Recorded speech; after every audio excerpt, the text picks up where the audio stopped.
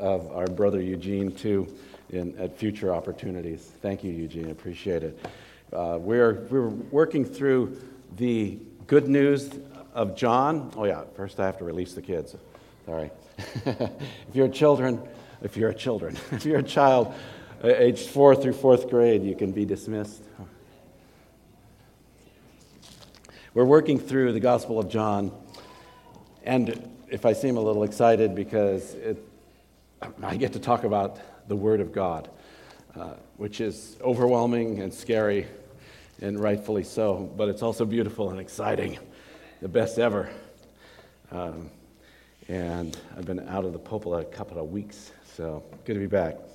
Let's pray. Father, Communion Sundays are wonderful, and we've accomplished lots of things. We had great worship and scripture and prayer and Holy Communion. We thank you for that, Lord. I pray that you'll do great works of grace in our hearts as we worship you and use what we have already experienced together deeply, impact us deeply. And Lord, as we spend the remainder of our time together looking specifically at your word, oh Father, please, in your grace, teach us, open our hearts and our minds to what you are saying to each of us individually.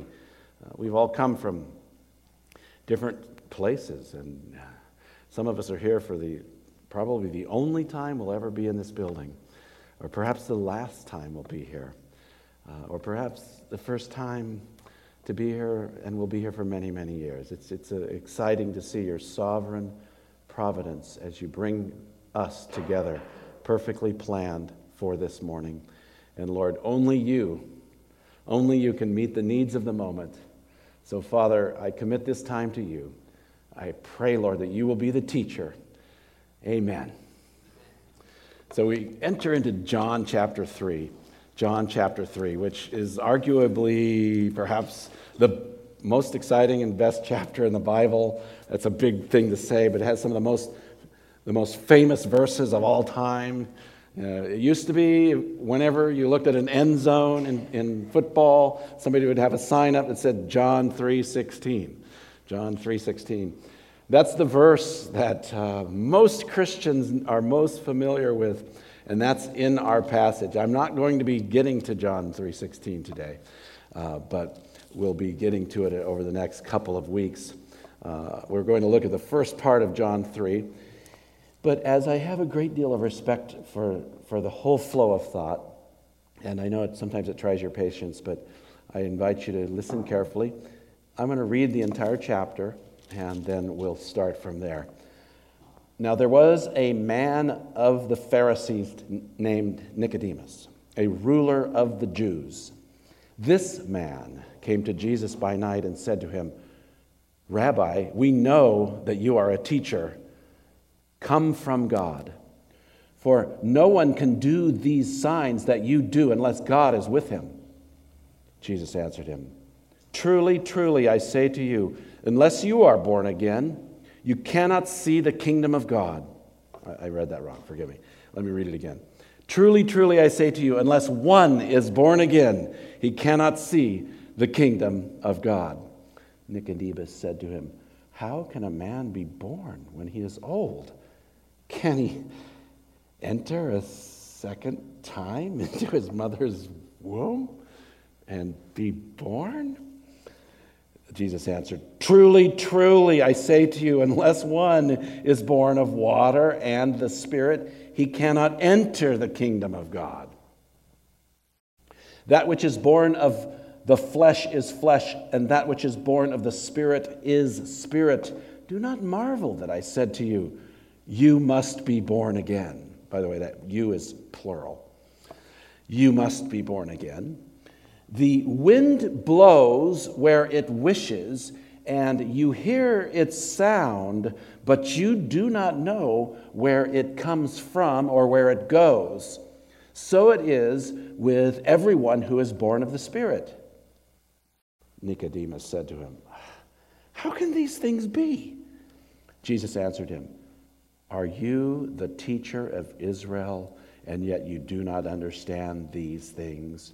Truly, truly, I say to you, we speak what we know and bear witness to what we have seen, but you do not receive our testimony. If I have told you earthly things and you do not believe, how can you believe if I tell you heavenly things? No one has ascended into heaven except he who descended from heaven, the Son of Man.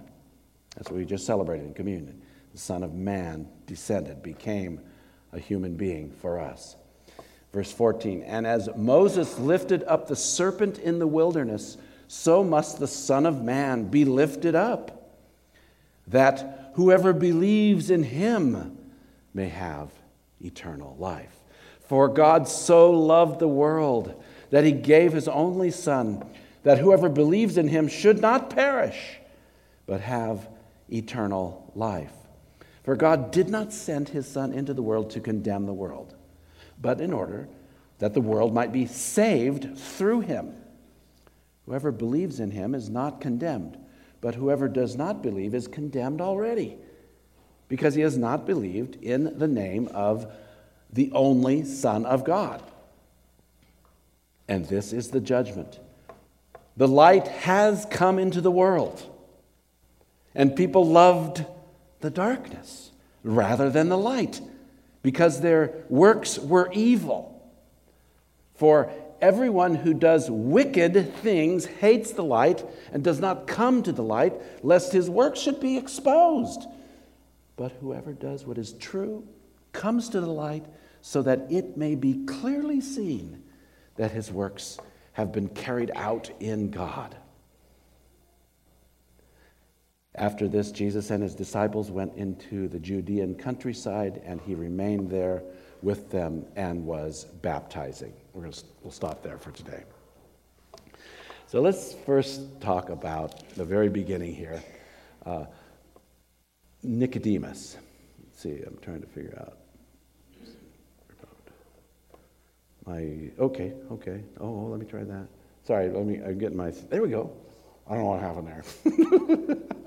Yeah, we're still getting used to this new stuff here. Nicodemus. Who was this guy? Well, the text tells us that he was really, really a special guy. He was the top level of religion, is what he was. It says he was a Pharisee, and it says he was, notice, a ruler of the Jews. Look at the text with me in John 3.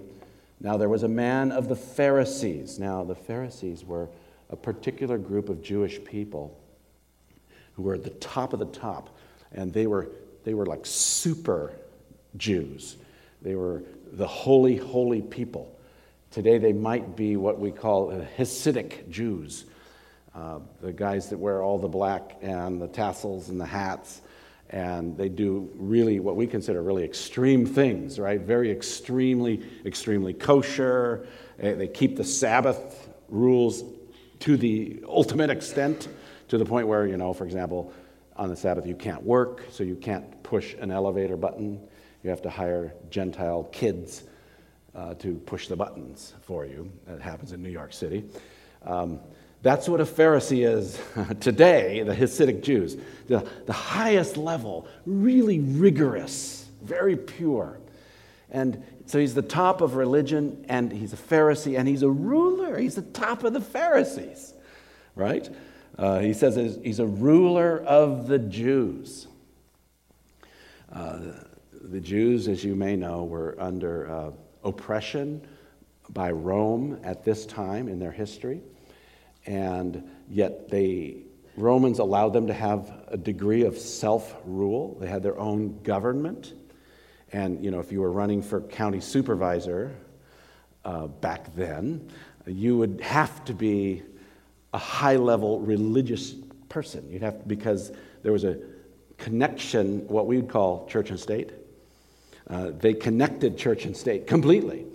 The Jewish political leaders were the Jewish religious leaders. They had their top-level pastors. They didn't use those words. I'm sort of mixing metaphors here, but I think you understand what I'm saying. They're top-level religious leaders They were the political leaders of that day. So ruler, he was on the Sanhedrin, really top-level guy. And he comes to Jesus, and he's engaged too. He's noticed Jesus, and he's a nice guy. He's really a really nice guy, isn't he? He comes to Jesus and says, this man came to Jesus by night. Yes, I think it's appropriate to say Nick at night. Putting ting. That's a cable television thing, a reference to Nickelodeon, which I actually never watched. But anyway, Nick at night, he comes to Jesus at night, and it doesn't unwrap that for us, exactly what's going on there. I mean, he's probably sensitive. He doesn't really probably want to be seen with Jesus. We don't know exactly. Is he really sneaky? Or perhaps he's just a very, very busy guy. You know, he's a very complicated character. And he comes to Jesus by night, and look at the first word out of his mouth. Rabbi. This is a Pharisee who's a ruler of the Jews, leader of the pack, top dog, coming to this carpenter's son, who was a carpenter himself. Jesus never went to any of their schools. He's never been ordained or licensed. There's no synagogue that says, you are our rabbi. So for him to come, for Nicodemus to come to Jesus and say, Rabbi, is a huge compliment. It'd be like, how do you do that? It'd be like, some really high-level Navy guy coming in here and saying to one of our Navy guys, oh, Commander, or Admiral, I give you amazing respect. You are a rabbi. And not only that, Rabbi, we know, plural, rulers of the Jews, we know that you are a teacher come from God. Wow. We call that rarefied air, high elevation. Beautiful. Man, these are great words. Oh, yes. Thank you. It feels so good. You say, you know this. Wow. Why? He says, for no one can do these signs that you do unless God is with him. Again, where's my ego here by now? This super top level, high power guy comes in and says, Rabbi, you're definitely from God. My head gets bigger. Is that the effect it had on Jesus? Nicodemus is really nice, right? Jesus, though, however, is kind. I want to make a distinction between being nice and being kind. There's a lot of overlap between these two words. But some people think the whole point of a religious organization like First Baptist Church in Monterey is to twist all of our arms so we can be nice. Just be nice, okay? At the end of the day, it doesn't matter what you do, just be nice. And Jesus is not that way. In fact, in this passage, he's not nice at all. He's kind to Nicodemus. Why? Because he tells him the truth. He doesn't hide the truth from him. There's this thing in the Bible, I call it power kindness. God is powerfully kind. It's a kindness that's intervening. It's a kindness that is real love, not fake, phony, hypocritical niceness. Jesus is really not nice. I want to show you what I mean by that. First of all, he gets to the point. He cuts to the point, doesn't he? I mean, honestly, there's no small talk here. We know that you are a teacher from God. Oh, Rabbi, the signs you do, you wouldn't do them unless you are from God. Jesus answered, truly, truly, I say to you, unless one is born again, he cannot see the kingdom of God. How did that fit into the flow of the conversation? How is that? Well, it's nice to meet you too, Nicodemus. I've heard good things about you. Everybody seems to like you as well. No, Jesus is basically rude. I don't know if maybe that's overstating the case, but I don't think it is. He's impolite. He's not into the politics, is he? Like, oh, you are a great man. Thank you for coming to see me in your busy schedule. Thank you for bringing me these kind words, these nice words to me. No, Jesus cuts right to the quick. And by the way, you've heard me say this before, and you'll probably get tired of me saying it, but John is the only author who records Jesus saying this, truly, truly. In the King James, it was verily, verily, if you remember the King James. Truly, truly. In the grammar of what he actually said, it's the word amen. He says, amen, amen, I say to you. He's saying, absolute certainty, absolute certainty. All right, it's extreme emphasis. I can't get extreme enough. This is the Word of God, the everlasting Word of God, proclaiming non-negotiable truth to this religious puffhead, Nicodemus. It's like, you're absolutely nothing, sir, to me. Because all that really matters is whether or not one is born again. You can't even see the kingdom of God. You can't even see it unless something radical, huge, and different happens to you. We're going to open that up a little bit. He says, you must be born again. You must be born again. No one sees. Later, he repeats it. Let me just read it a little bit here. Again, truly, truly. Amen, amen. This is so cool. I really got into this last time I preached here because Jesus is so emphatic. No one can be this emphatic unless he's God. Yeah. How do you know that for sure? How do we know? How do you and I know anything for sure?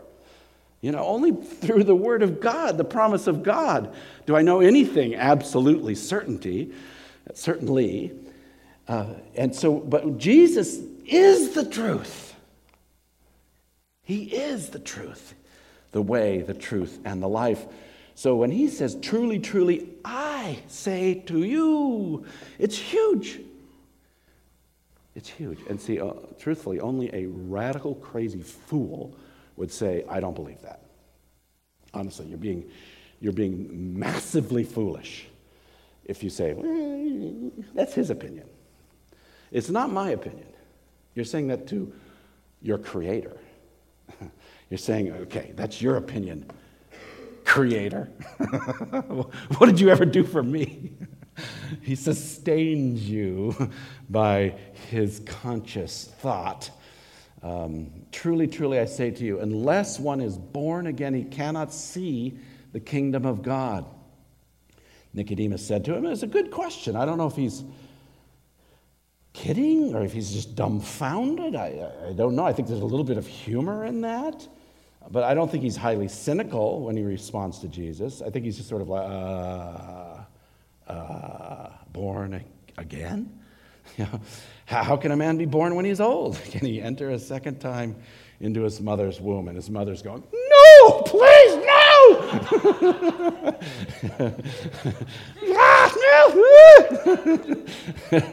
And, no, that's not going to happen.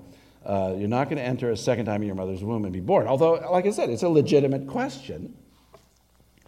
And then Jesus answered by essentially repeating himself and opening it up just a little bit more. Jesus answered, truly, truly. Again, John the author is the only one who says that, and he says it several times. Jesus said it. The other authors just didn't record it. Truly, truly, I say to you, unless one is born of water and the Spirit, he cannot enter the kingdom of God. So at first, if you're not born again, you won't even see the kingdom. And he says you won't even enter the kingdom. You will miss out on God's kingdom if you're not born again. So, and there's a conundrum here in verse 5. What is he talking about? Unless one is born of water and the Spirit. What is he talking about there? I think it's explained in verse 6. Honestly, I don't think it's that hard. He says, that which is born of flesh is flesh, and that which is born of spirit is spirit. I think he's making two things here. You have to be born of water and of the Spirit. And perhaps he's saying water is just sort of the natural flesh reality that we're all born.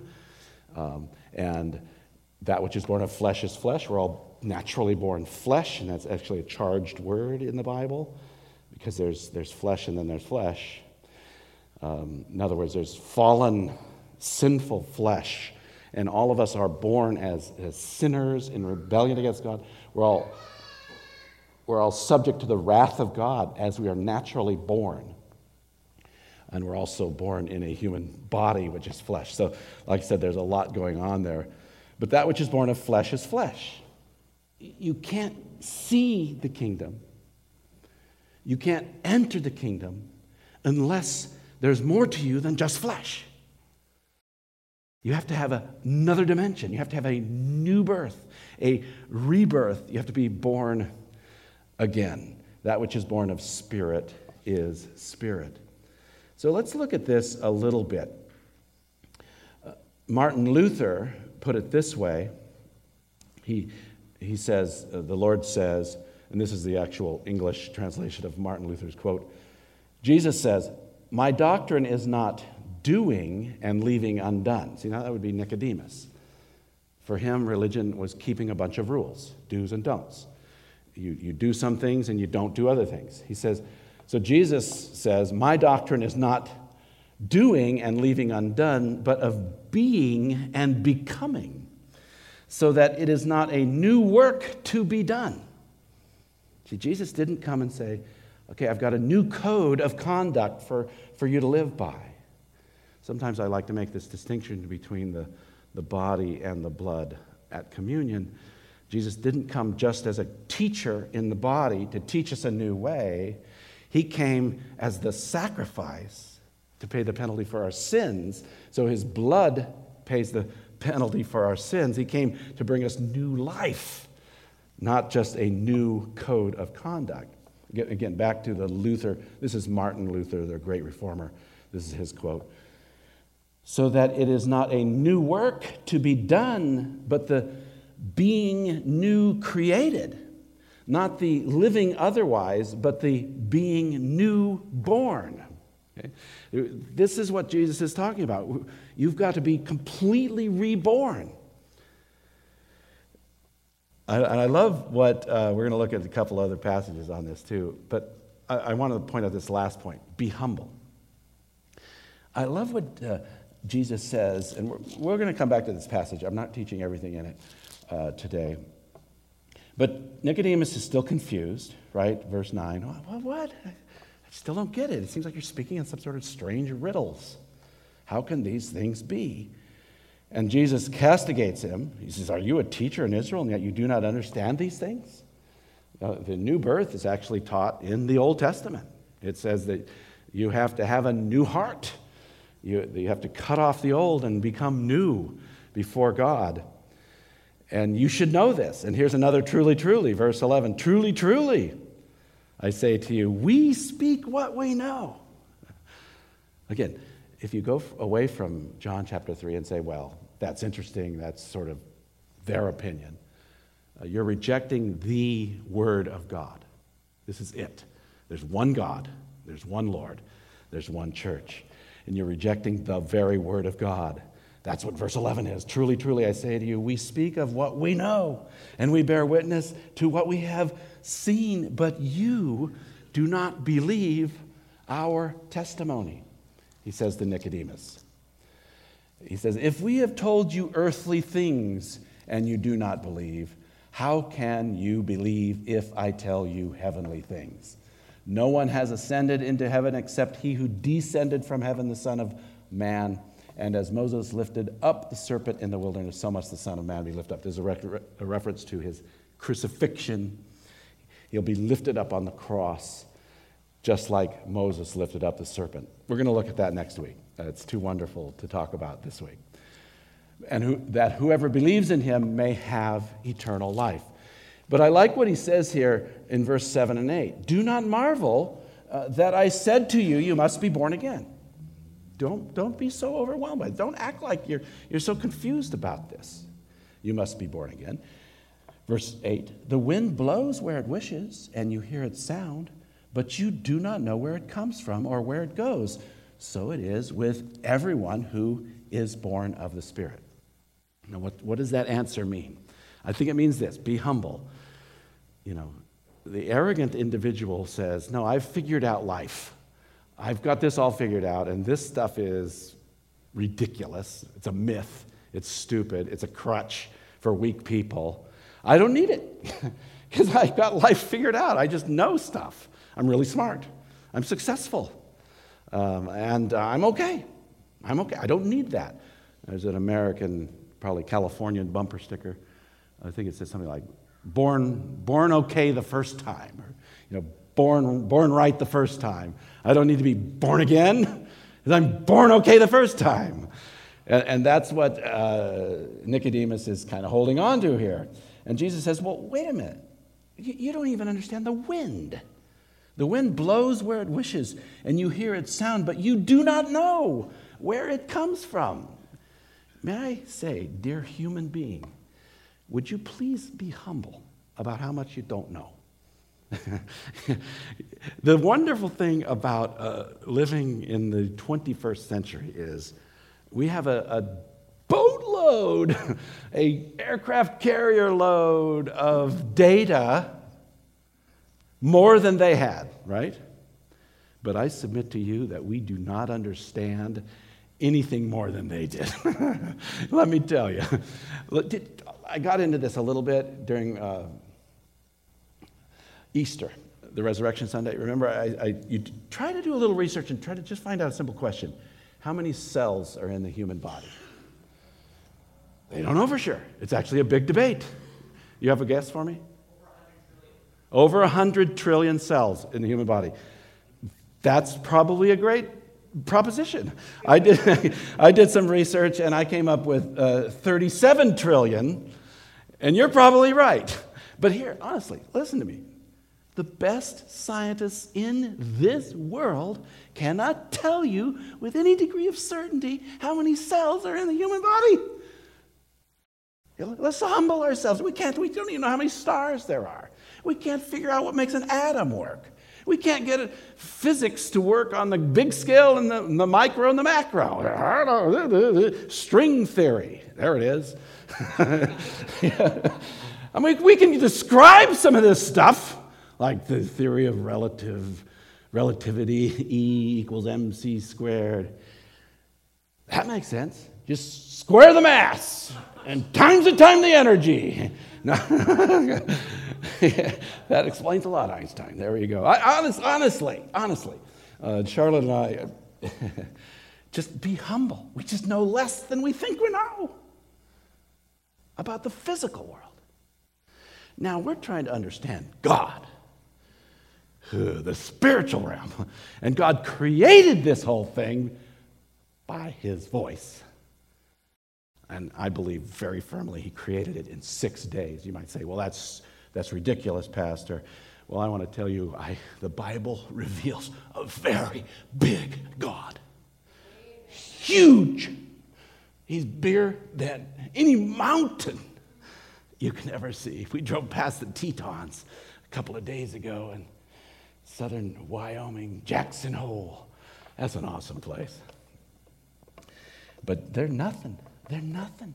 They're nothing compared to God. And so Jesus says to Nicodemus, you don't even understand the wind. You think you're going to understand this? He says, basically, take my word for it.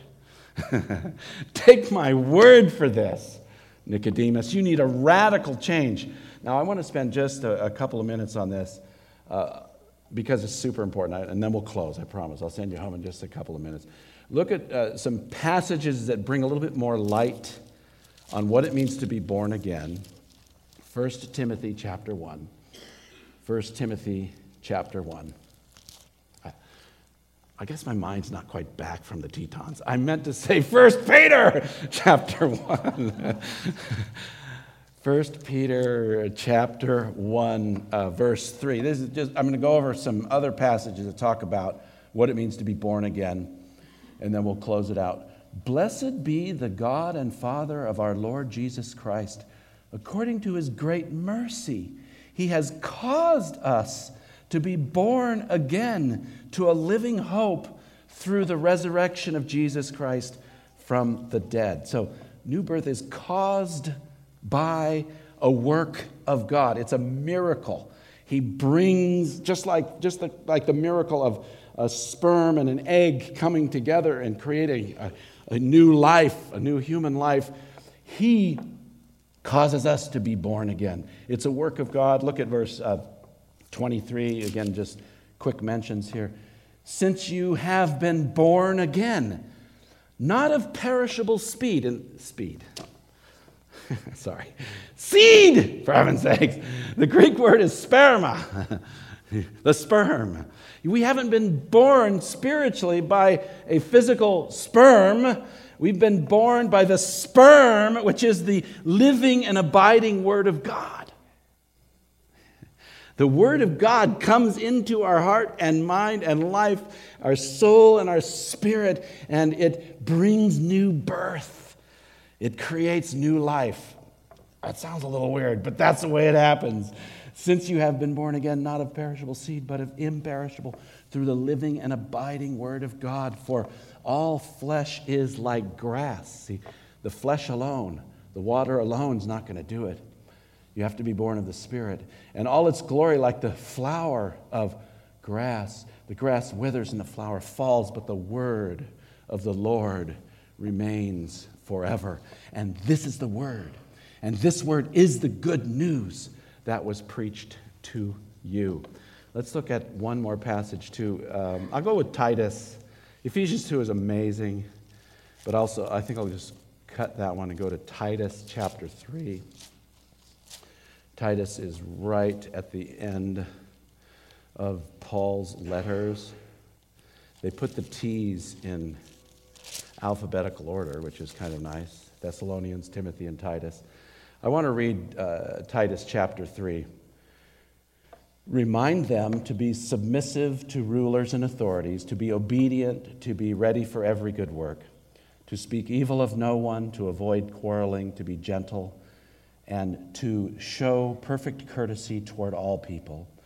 For we ourselves were once foolish, disobedient, led astray, slaves to various passions and pleasures, passing our days in malice and envy, hated by others and hating one another. But when the goodness and loving kindness of God our Savior appeared, He saved us. That's a simple idea there, but He saves us. You're saved by a work of God. Jonah said, while he was in the fish, he said, salvation belongs to the Lord. I have no hope here. Salvation belongs to the Lord. He saved us. Again, not because of works done by us in righteousness. I'm not giving you a new code of conduct here. You need to be born by the Holy Spirit. Not because of works done by us in righteousness, but according to His own mercy, by the washing of regeneration and renewal of the Holy Spirit, whom He poured out on us richly through Jesus Christ, our Savior, so that being justified by His grace, we might become heirs. See, when you're born into this kingdom, you see the kingdom, you enter the kingdom by new birth, then you become an heir. I'm born into an inheritance, which is fantastic and beyond what any of us could ever imagine. Let's see, where am I here? Wash regeneration, we poured out. Okay, there it is, verse 7. So that being justified by His grace, we might become heirs according to the hope of eternal life. Now look at verse 8. This is a command to pastors, a pastor like Titus. This saying is trustworthy, and I want you to insist on these things, so that those who have believed in God might be careful to devote themselves to good works. These things are excellent and profitable for people. We need to preach the gospel so clearly and strongly that we realize what God has done to save us. This great new birth. He's rebirthed us so that we would live for Him, to live in newness of life. We become the creations, his workmanship in Christ Jesus. And that brings me finally to this. What is our part? To respond in faith. To respond in faith. How does the new birth relate to what I believe, what I do?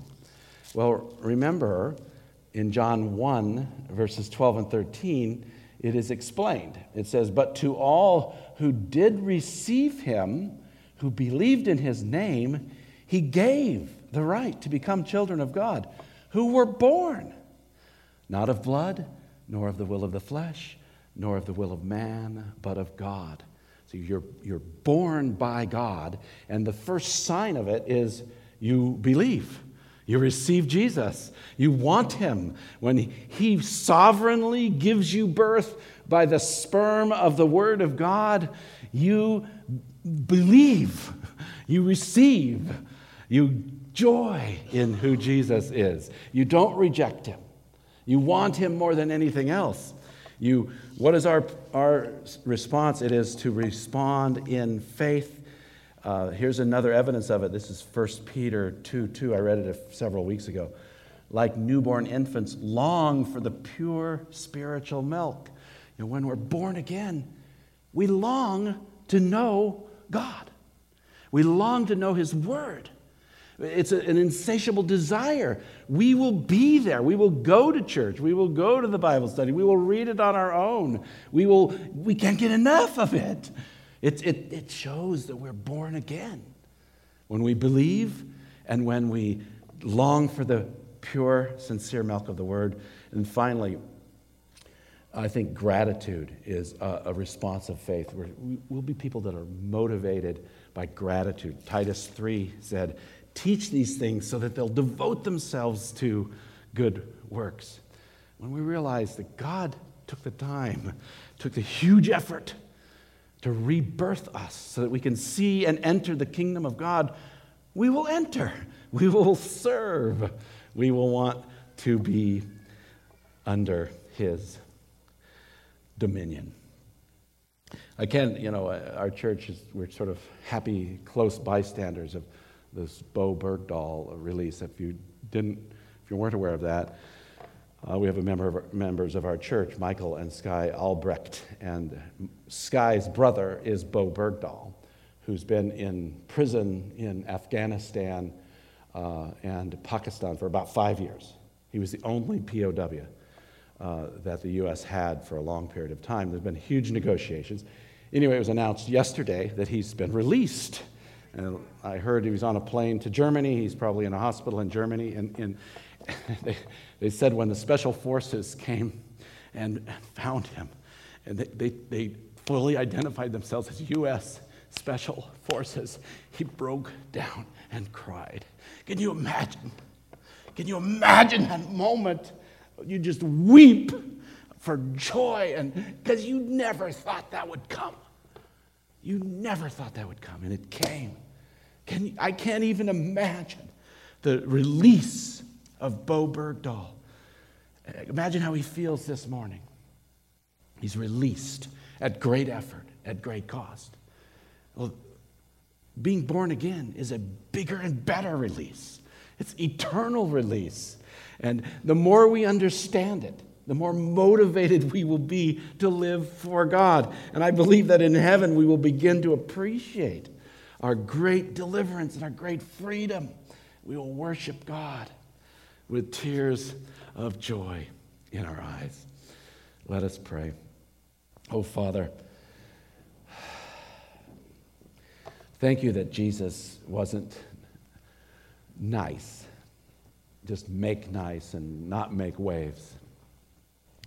Thank you that he was really ultimately kind to us and to Nicodemus as he told him the truth that all of his religious accomplishment meant nothing when it comes to actually seeing the kingdom and entering the kingdom of God. It's because he was spiritually dead, and all of our good doing and goody two-shoes and do-goodisms will not bring us spiritual life. That has to be a work from you. you have to save us. You have to rebirth us, oh Father. And although the Scripture never gives us a model to pray, oh Lord, please rebirth me, the Scripture does, Father, gives us this prayer over and over and over again. Oh Lord, save me. Oh Lord, hear my prayer. Whoever calls on the name of the Lord will be saved.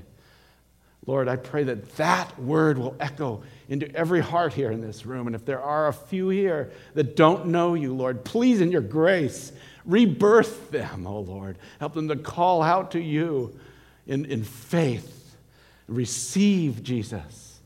Oh Lord, I pray, based on your word and your promise. You do all the work, Lord. You make it possible for us to respond to you at all. We praise you and worship you. Amen.